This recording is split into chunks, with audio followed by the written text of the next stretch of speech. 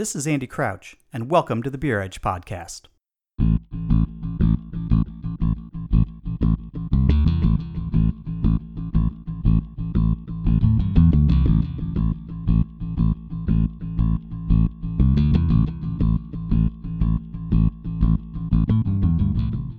The coronavirus continues to impact our lives across the United States, and the pain that it is causing people is real and felt from the smallest businesses to the largest organizations.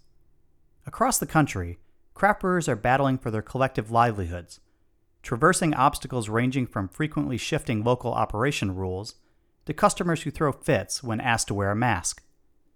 The challenges continue to mount as the pandemic nears its fifth month here. As brewers work to figure out how to survive until a time when their operations can return to full business, the trade organization that represents them is also feeling the pain.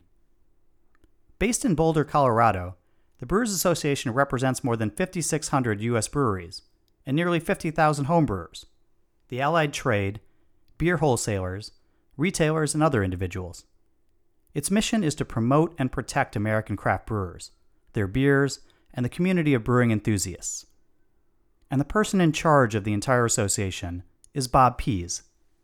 Bob has worked for the BA for nearly 30 years, helping run its operations before ascending to the Vice President and Chief Operating Officer positions. In 2014, following the retirement of founder and longtime leader Charlie Papazian, Bob took over as CEO of the Brewers Association. In that role, he has helped the BA substantially grow its revenue, largely from events such as the Craft Brewers Conference and the Great American Beer Festival, but also by expanding membership. In his tenure, the BA has grown to become a nearly $30 million association, and its efforts on behalf of trade members and craft beer fans have grown substantially, including ramped-up lobbying efforts in Congress and across state legislatures, broader craft beer education programs, and other online offerings. The coronavirus has not spared the BA. With the cancellation of its signature events, CBC and GABF, comes the loss of a substantial portion of the association's revenue. And with the virus continuing to rage and in-person large-scale events unlikely to return anytime soon, Bob and the BA's board of directors have had to make some very tough decisions.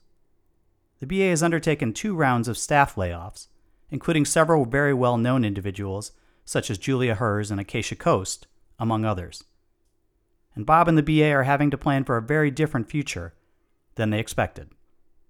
In our lengthy conversation, Bob walks us through the BA's decision to cancel the CBC, what the association plans to focus on in the future now that its revenue has been slashed. He goes into detail about the hiring of beverage attorney Mark Serini, and he discusses the criticism that he has received from some members of the beer media for their coverage of this hiring at a time of other staff layoffs. Bob has also been the focal point for some criticism on social media for the BA's handling of issues related to diversity, inclusion, and racial justice. We spend a lot of time in this episode asking Bob some tough questions about the BA's own diversity efforts, whether the BA should kick out breweries that have a demonstrated history of racist or otherwise objectionable behavior, and whether he believes the craft beer industry is inclusive.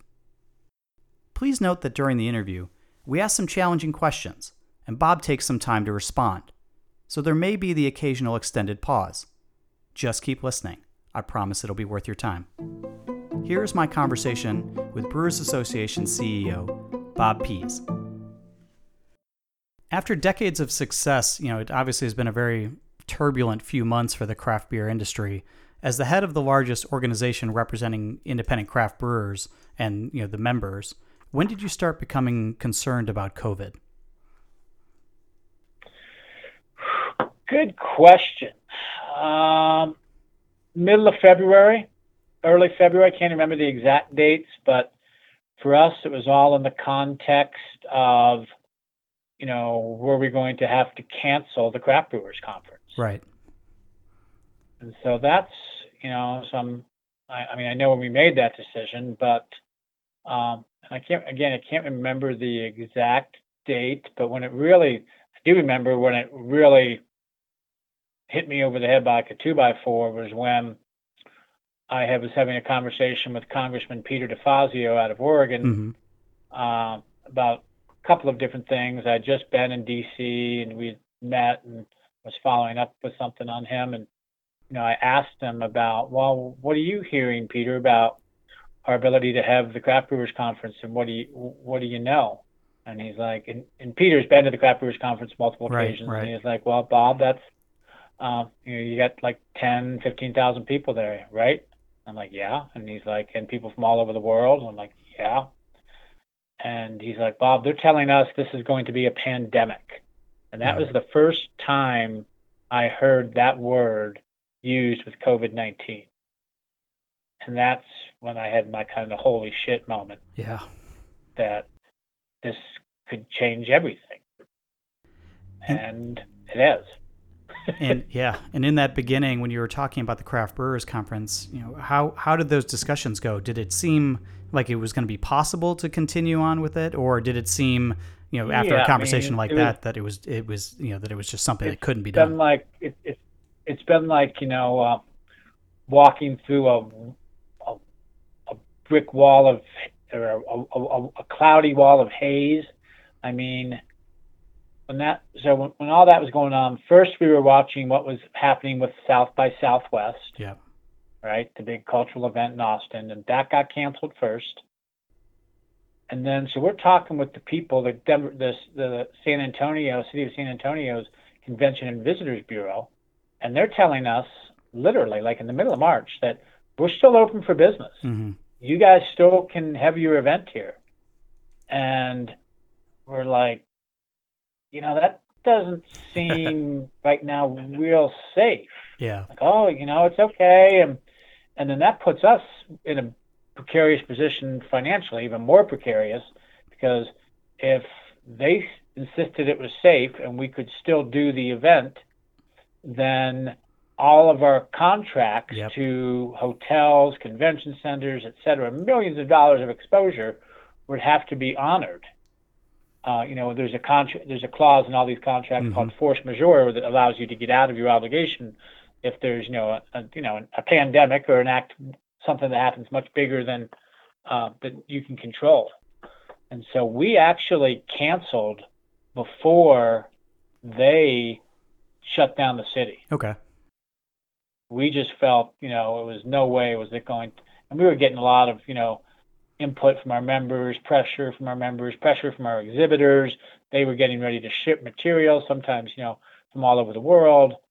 And so when it was still it certainly wasn't black and white, we made the very painful decision to cancel the Craft Brewers Conference and made the commitment to refund all of the exhibitor revenue we had taken in, all of the attendee registration revenue we had taken in, and all of the sponsorship revenue. And at that time, we were not certain that we would not be on the hook for additional millions of dollars to the convention center, to the hotels. If there's a good, any silver lining from that is that we were able to invoke the force majeure clauses in our contracts, and we were not financially obligated to the convention center and to the hotel. Yeah. And obviously the BA makes a substantial. Sorry, go ahead. I was going to say we commit, to booking thousands of room nights at these hotels, and if we don't, hit to like 80%, then we're on the hook for all of those room nights. So like if we had 0 room nights, I mean the bill was like, I don't know, it was like $10 million or something. But we did not have to pay that. That's good. Obviously, the BA makes a substantial portion of its annual revenue from events, including obviously the canceled CBC, the GABF, and Savor. With events of that nature canceled for the foreseeable future, how is the BA dealing with that loss of revenue? Well, on one hand, I think very, very well. I'm incredibly proud of my team for all of the, resources that we continue to pump out to serve our brewery members. On the other hand, we've had to make significant operational cuts in a number of different areas, and then unfortunately that included, fairly significant portion of our staff. Mm-hmm. And we've gone from a $29 million budget for 2020 in terms of revenue down to 10 million. So that's about 70% of our revenue that Yeah. we've lost in 2020. The good news would be that, we still have a fairly diversified revenue stream that is not event related, and that's membership, both in the BA professional division and the American Homebrewers Association. Book sales for the books that we publish through Brewers Publications, advertising and sponsorship revenue through both for Zymurgy and the New Brewer. And then there is still, we still have we have about $1 million in event revenue coming in this year we're going to execute the GABF competition in the fall. And that generated about $1 million. So, and all of those other revenue streams I mentioned, Andy, are actually, once COVID hit, we canceled CBC and we canceled the festival portion of GABF. We've redone our annual budget 2 or 3 times, but with the budget that we're operating under now to the end of the year, while we reduced projections and all of those other revenue areas, we are exceeding those projections pretty much across the board. So, I mean, interest in membership is strong. Support from the allied trade community and sponsoring and advertising is strong. Book sales for the first time in 4 years or over budget. So, and this is, for me and for a handful of my key management team, this is the way it was 20 years ago. Right. The CBC was not always this behemoth that generated millions of dollars of revenue. And the GABF for a number of years at the association lost money. Right. So, so I'm fortunate that, I've gone through this to some extent once, and so have some of my key management team. So, and then the other thing that has happened over the course of all those years is that, we have built up sizable cash reserves. We've used quite a bit of those reserves to get us to where we are, to get us, to get us to today. But, the steps we've made in cutting spending, cutting staff, are all about making sure that the Brewers Association is going to be here in the future. And I'm talking not just 1 year or 3 years, but 10, 15, 20 years down the road. And you noted, and, I'm confident we will be. You noted that since the beginning of the year, the BA has announced layoffs of a number of employees, including many well-known long-term employees. How did the BA decide where to focus its resources, and why certain individuals in positions like the AHA director, the craft beer director, quality ambassador, and sort of the guild liaison position should be let go to focus resources elsewhere? Sure, and I'm not sure I'm going to agree with the notion that the resources are being focused elsewhere. The way those decisions are made is it's a collaborative process between myself and my senior management team. The board of directors doesn't tell me. The strategic direction I get from the board is you need to reduce your salary and benefits expense line item. It's way out of whack for a $10 million organization, which I already knew. So they don't micromanage, they give strategic direction, and then they leave it to me to try to execute that strategic direction at the tactical level. The approach we took is we looked at spending in what we call our discretionary areas of spending. And so for us, those 3 main buckets of discretionary spending are government affairs, craft beer program, and our technical program. Those are all programs and projects and functions of the BA that we didn't have 10 years ago. And through the success of the Craft Brewers Conference primarily, but also GABF, we have grown our revenues over the last 10 years from 10 million to 30 million in annual revenues. And that growth has allowed us to create those programs and projects, hire staff to support those programs and projects, and that's kind of fueled the association. So as we looked at our new reality of going from 30 to 10 in terms of revenue, we focused our cuts, reduction in expenses in those areas that don't generate revenue, and they're somewhat discretion. Again, in our nomenclature, that's discretionary spending programs. So we don't government affairs. So that means from there, what we look, our purpose is staying the same. It's promote and protect American craft brewers, their beers, and the community of brewing enthusiasts. So government affairs is always going to stay top of mind for us. Sure. But, you know, and the reductions in staffs, you know, in particular staff positions, it was all about the position, not about the person. Of course. None of the people that we let go deserved to be let go. I hired all of the high profile people that we let go. I hired. So, you know, it was very difficult to deliver that news. Certainly more difficult for them to hear it than for me to deliver it. But, you know, it's been a rough few months for sure. So, you know, so getting into some of the harder numbers, like on the technical side, you mentioned the ambassador program, yet we cut that. And those weren't employees, those are independent contractor arrangements we have for like our safety ambassador, quality ambassador, sustainability ambassador, et cetera. And then, you know, we cut in the government affairs program, we cut about $500,000 in research grants that we've been issuing over the last 5 years, where we have been tried to step into the void created by the big brewers, larger brewers not funding as much research in terms of primarily hop and barley research and development. So we eliminated that.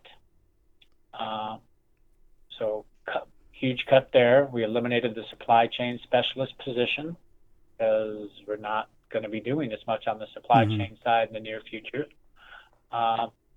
We eliminated the craft beer program. Again, that was a program that was put in place about 10 years ago, and it was seen as, you know, at the end of the day, it was more of a nice to have than a need to have in this environment. We're still going to do promote efforts through lots of different areas, events, either virtually or in person, our websites, our publications, and, you know, our media work. But, you know, we've evolved a lot as an organization since that program was created. And then in government affairs, you know, what we looked at there was, you know, with respect to the guild manager position, primary functions of that position were to travel to state guilds. 2020, that position was earmarked to travel to 20 separate occasions, to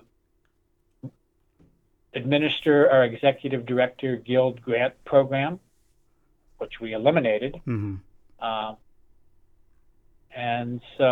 then coordinate national gatherings of guild leaders a couple of times a year at the Craft Brewers Conference and at the CBC. That was kind of the thought process around, you know, all those cuts. And so we cut our expenses. We went from $28 million in expenses to 15. Wow. Yeah. So that's the good news. The bad news is that's 15 to the bad and 10 to the good. We're still going to lose $5 million this year. Yeah. And one of the things you had mentioned was, the loss of having to cut the guild liaison position. And I know that, recently directors of more than 20 brewery guilds had, sent a letter to you and the BA's board of directors asking you to reinstate that particular position, the state guild manager position. And, they had said that, it's sort of as they, I think, put it, it said it was signals to our guilds that our board, that they're now on their own. Now, obviously the times here are incredibly tough and like something we've never seen in terms of the finances. But how have you responded to the guild's concerns about the loss of that connection to the national organization? We've tried to listen. Myself and the board chair, Dan Kleban, met with all of the state guild executive directors last Thursday, a week ago today. I spoke to the guild leaders at length, and we had an open floor and open discussion. I empathize with them. I understand there's fear, there's sadness, there's anger out there. But at the same time, I tried to assure them that, well, I know we pulled a lot of financial funding from supporting state guilds. That's that's a fact. Right. But I assured them that strategic imperative for the Brewers Association from the board on down is to support state guilds. And we are going to continue to do that. And I, ask that we be judged on our actions. The Brewers Association, no one individual, helped build up the state guild network. It was a collaborative process from Brewers Association staff and state guild leaders. We've taken a step backwards there, but I think we can build it up again. And what do you think the Brewers Association looks like on the other end of the pandemic? Does it then turn to focus? Does it try to rebuild these programs that have had to be had funding go towards that just the funding isn't there anymore? Does it try to rebuild them, or does the government affairs portion, which has always been a strong portion of the BA and a big focus, does that become the primary or the stronger part of the BA's focus? For 2020, it's more about stability and survival. And we've hit our low point. We're on our way back. In 2021, our purpose and our mission have not changed. We're going to continue to provide great programs and projects and value to our members. We're going to continue to do events, but in a different manner. We don't think that we will automatically flip a switch and go back to a $30 million trade association. But I do think we can get back to being a $15 million association next year. And that's if all of our events are virtual. Right. If we can have an in-person CBC, which right now is, questionable at best, very uncertain, or an in-person GABF, which is also questionable, we'll be significantly larger than $15 million in revenue. But at the same time, we're preparing for the probability that all of our events will be virtual, which will mean scaled down revenue models, but still not insignificant revenue. We won't be surprised when that happens, and we will be pleasantly surprised if we're allowed to do in-person events. The interest from the exhibitor community, our allied trade members, and an in-person CBC in San Diego is very, very strong. Okay. So we're very heartened by that. But would we like to bring back some of the programs and projects that we had to get rid of? Absolutely. I mean, we know that, certainly on the technical side, I should have mentioned, Andy, one of the other data references we used in helping guide our decisions when we looked at some of the staff and program reductions we had to make was, we do a membership satisfaction survey on our benefits every year. And so we looked at that as well. And, the technical brewing resources that we provide through Chuck Skypack and Chris Swarzy and our technical committee and all of our subcommittees, ranks very, very high Right. on on value and why people join and stay BA members. So we're going to keep that top of mind. Would we like to bring back the guild's manager position? Absolutely. And would we like to bring back the craft beer program director? Yes. But we didn't call these furloughs. We called them layoffs because it would be disingenuous to tell any of those individuals, hey, just hang on for 3 months, 6 months, because we don't know, man. Right. I mean, it's like the future is very, very uncertain, but we're going to be okay. In addition to the challenges posed by COVID-19, we've also seen a growing public and industry discussion over issues of diversity and inclusion and social justice. On June 2nd, the BA released a statement on its various social media handles in regards to D&I and social justice issues. In terms of that particular statement, there has been some blowback, I think, on Twitter and some on social media, which certainly happens. But just to sort of start out, do you think the craft beer industry is inclusive?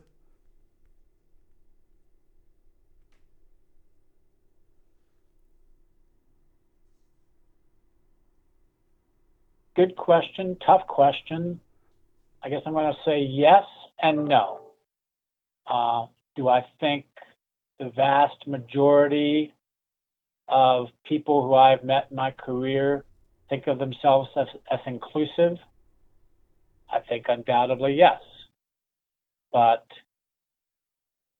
are we doing everything that we could to demonstrate that? Absolutely not. And we have done a pretty poor job as an industry of attracting a more varied group of people to work in the industry, group of people to be supporters of the industry. But for me, the diversity inclusion issue, if that's something I call a topic, an issue, it's not a problem to be solved. It's kind of more, it's a value that we have to live each and every day, and we have to show it through our words and actions. And we follow the social media chatter. We know what's out there. We know we can do better. But I would say that we have done. It's not enough, but we created our diversity committee in 2017.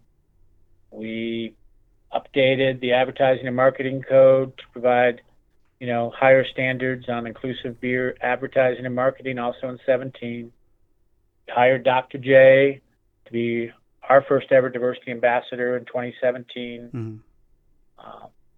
The committee created the diversity event grant program in 2018. We sponsored the North American Guild of Beer Writers Diversity in Beer Writing Grant 2018. Provided some resources on diversity best practices in 2019. We've sent Dr. J around the country the last few years, speaking to breweries and state guilds and how to do a better job in all of this. So it's a very important issue for the Brewers Association. We recognize our role as leaders in the community.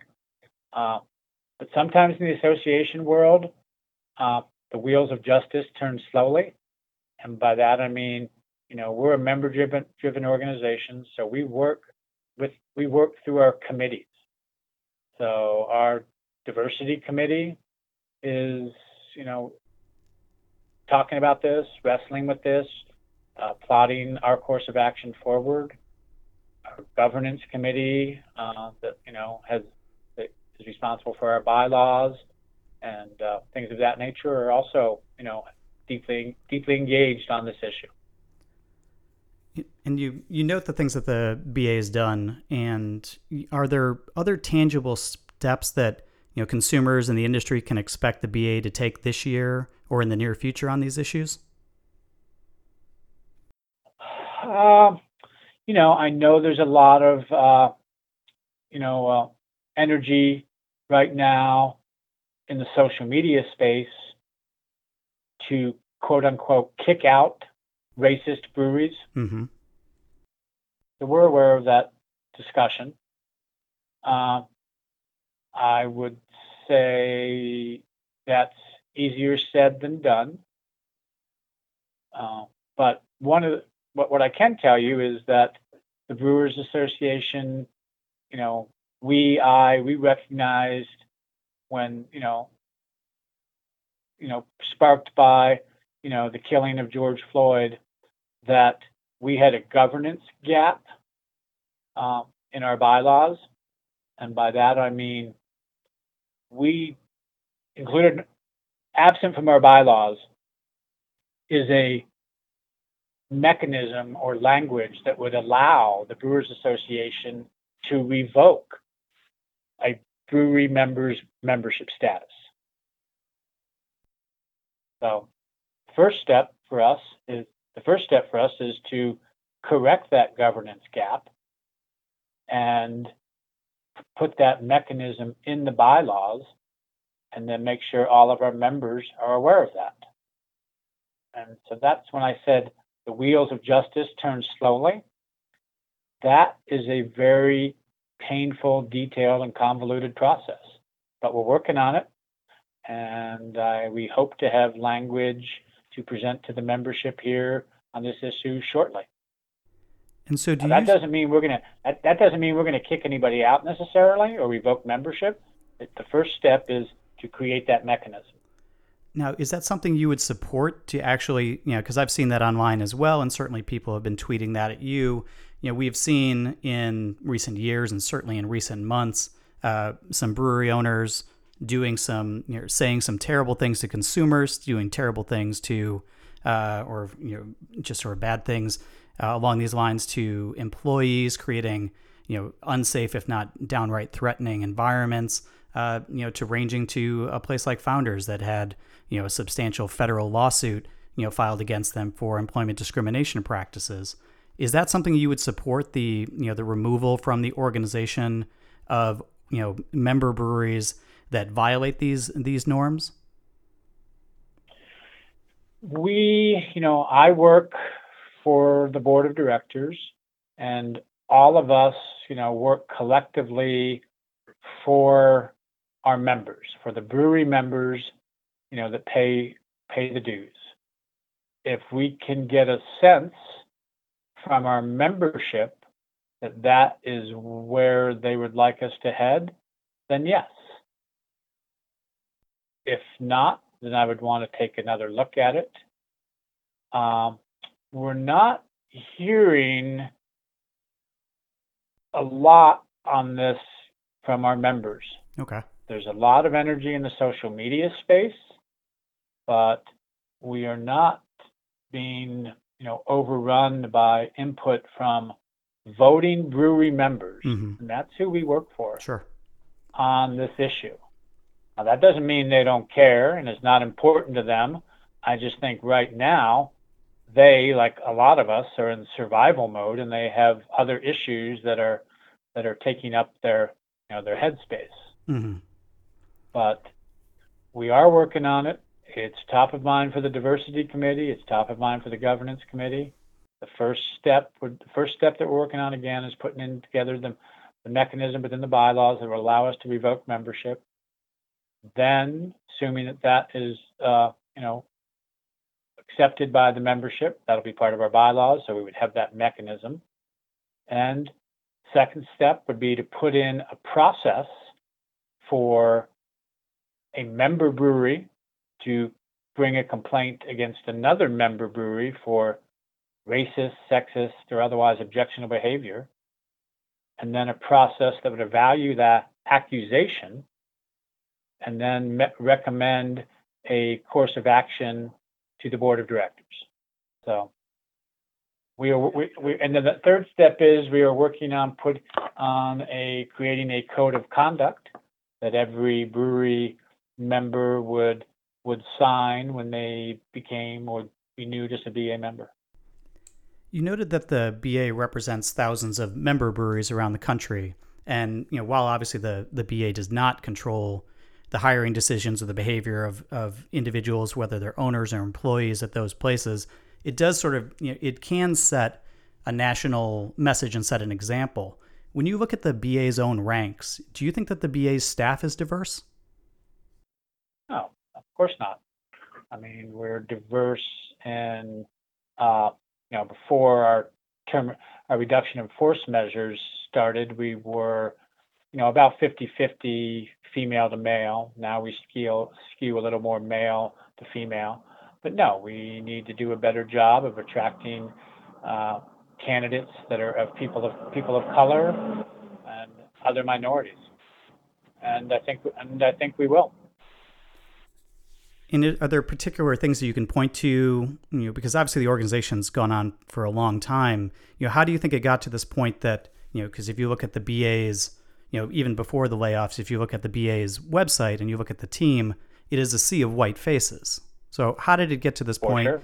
And how does it get to a better place? I think we were reactive instead of proactive.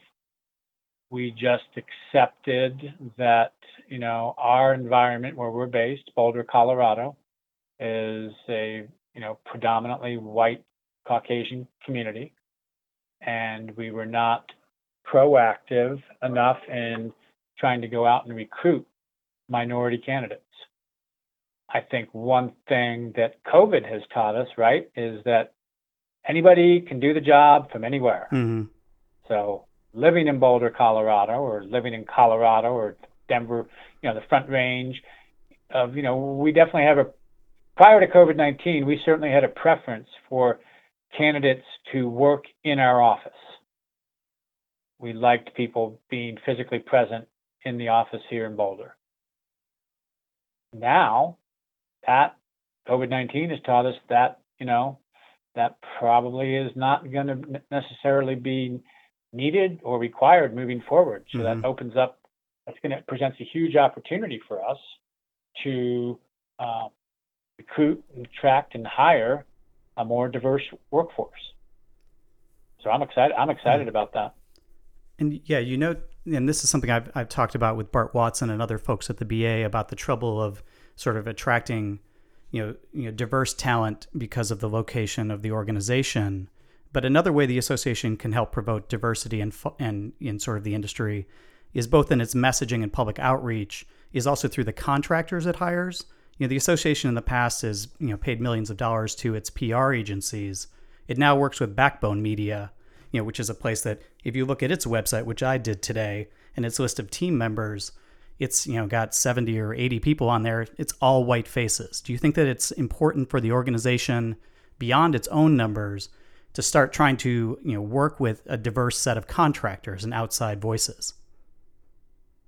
Yes. And was it all considered when you hired a company like Backbone? I'd have to go back and review the RFP process. We went from the Rosen Group to Backbone, but let me see if I can find there.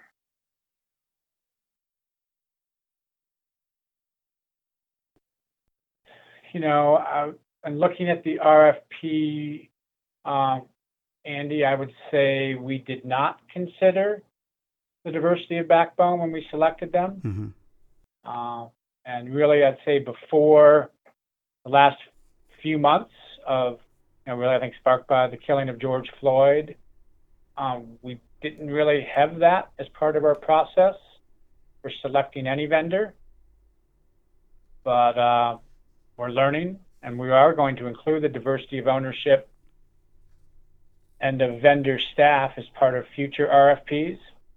So I know we spoke about that yesterday, in fact, with our diversity committee. One of the things we're going to be trying to implement within the BA so we can lead and do better is the implementation of what we're calling an equity scorecard. So we can kind of establish benchmarks and provide strategic guidelines that's going to allow us to execute on a broader context of all vendor selections. Mm-hmm. I think, prior to the George Floyd killing, that we were focused more on selecting hopefully the best agency and not the most diverse. And now I think the objective will be to try to find the sweet spot between both of those objectives, which I think we can do. Is it something that you regret that not looking at these issues sooner? Regret.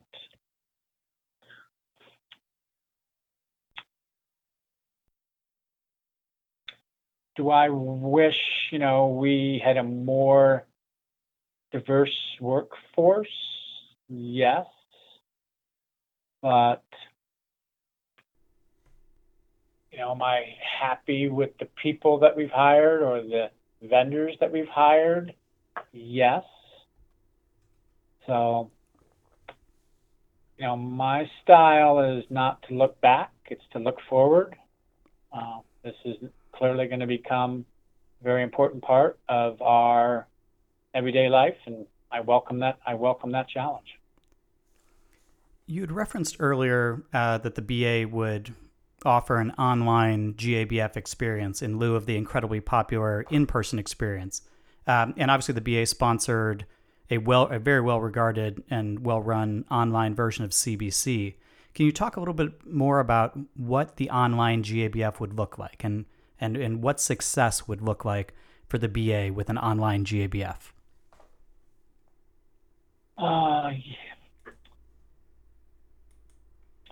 We want to success for me is we want to do a virtual GABF, not so much for the revenue component, because we don't have any revenue for virtual GABF in our 2020 budget because we didn't pivot to that format until later. Success to me looks like we bring the community together. That to me is something we take a lot of pride in, and that we know we can do that when it's an in-person environment. We've learned a lot on bringing people together, our community together virtually through our work with first the Craft Brewers Conference online experience, but maybe even more so with HomebrewCon online. We shifted that entire model late in the game when we pulled out of Nashville, the in-person HomebrewCon, and we did HomebrewCon online over 3 days, in the middle of June. And the online experience for the Brew Nighted or the virtual GABF is going to look a lot more like that. So it's going to be a few days of educational sessions put on by rock stars of the craft brewing community. Listening to people like Sam Calagione or Vinny and Natalie, or Ken Grossman talk about what's going on in their world and drinking a beer with them in a virtual environment. We are working to enlist participation of breweries that are participating in the competition that would then provide, kind of a perk for the attendee that buys what we're calling a passport. So Andy buys a passport, and I'm not sure. Are you in Boston? Yes, in Boston. And then you go to the Sam Adams Brew House, or you go to Jack's Abbey, or you go to Allagash and you're in Maine. And if you have the passport, then you get some type of special offer that the participating brewery is offering GABF passport holders. And then one of the virtual highlights for us is going to be able to give those interested a kind of pull back the curtain, or let people put the camel's nose under the tent when it comes to the competition. And so we'll be, announcing the winners of the 2020 Great American Beer Festival competition in collaboration in conjunction with the Brewing Network, and trying to really make that an exciting part of the experience. Lots of new stuff. Yes. And just sort of in wrapping up here, can you just talk to me about sort of what are the major upcoming points of focus for the BA in terms of its government affairs efforts? We have obviously seen issues with PPP and tax relief and even debt relief. What are the focal points going to be? Well, one of the things we didn't talk about, Andy, and I'm surprised you haven't asked me about that yet, is the hiring of Mark Cerini. Yes, that is certainly an area to get into. I'd love to speak about that because there's a lot of people out there, a lot of people in the media world that aren't as good as you, Andy, and there's a lot of misinformation out there and a lot of I will characterize them as inaccurate assumptions. Mm-hmm. What I guess I want to say about Mark is it's a test. It proves that we're not going anywhere. Mm-hmm. The hiring of Mark Cerini has been in the works for 18 months. Mark and my first conversation regarding him leaving McDermott and coming to work for the Brewers Association was in February of 2019. Mark's start date at the association was pegged in January of 2020. Okay. And he had a 6-month wind down from McDermott. Mm-hmm. I understand that the timing of his hire is awkward in the light of the staff reductions we had to do. But for anyone to assume that we robbed Peter to pay Paul would be wrong. Mark was not hired to help us. Now he's going to be in DC, so I can kind of get this a little bit. But Mark was hired not to help us lead on federal issues, which are led by our federal affairs manager, Katie Marisick, and myself. Mark was hired to fight the good fight where most fights in beverage alcohol are fought, and that's at the state legislative level. Yep. And that's why Mark Cerini was hired. So now, when a state guild comes to us and say, "Hey, we might want to take on, franchise law reform. We might want to take on direct-to-consumer shipping. We want to take on making permanent some of the regulations and laws that were eased during COVID." Now, Mark can write the legislation for them. He can go and testify in front of state legislatures. This is going to give us the opportunity to go on the offensive, and it's going to help, the state guilds and hopefully our smallest members preserve what is always at the core of our government affairs efforts, access to market. And so, people looking at our stewardship report or reading our 990 and saying, "Oh, everything they paid in legal fees is going to Cerini's salary." That's lazy. That's lazy journalism. Yep. Guess what? We pay a lot of lawyers and a lot of law firms a lot of money for a lot of different things, and it all doesn't go to McDermott, Will, and Emery. So you've obviously taken some backlash for that, and obviously, as you said, the timing is such that it complicates it, and I can certainly see how some people would jump to those assumptions. Does it bother you that you've gotten the criticism? Because from where I'm sitting, I would agree. I think Cerini is an excellent hire for the organization for a variety of reasons, and maybe it's because I am an attorney by trade and I practice, and so I'm familiar with how firms work. I think it seems like it's a great step forward for the BA. But are you sort of upset at all about the taking heat for this? Well, in the end, no, because guess who I'm not taking any heat from? Yeah. No, my members. Yeah. No, I work for the members, man. Yeah. But it is a little frustrating to see some segments of the media not try to do a little more accurate job when it comes to reporting. But the reaction from the members and from the state guild leaders about Mark's hire is over the moon. Mm-hmm. No, he's obviously Because, spoken at these organizations for years. He's spoken at conferences for years. I've caught him many, many times and thought his performances, the information is excellent. So you can make the case he's the subject matter expert on beverage alcohol law in this country, and now he's a full-time employee of the BA. Yeah. I'm confident we will deliver extremely high ROI on this hire. Beyond Attorney Cerini, what other efforts are you looking to highlight? Well, with government affairs, there's the federal effort, which is, trying to get the craft beverage bill made permanent and not getting off the extender cycle that is so frustrating. So that's number one on the federal level. Opposing tariffs, is up there in the federal level, and, working with the TTB to make sure they have the funds they needed to do trade practice enforcement. Interesting decision or interesting ruling coming out today. Mm-hmm. But where we're more focused is in government affairs is on the state level, and first and foremost there is access to market for our smallest members. If 70% of the breweries in this country, I think Andy, are brew pubs or tap rooms. Right. And they're getting slaughtered. And if it wasn't for being allowed to alter their business model and PPP loans, I think we've seen a lot more of them go out of business. Mm-hmm. And then the on-premise, which they are more dependent upon than the packaging or the production breweries. If the on-premise is not going to just come back overnight, it starts and fits and stops.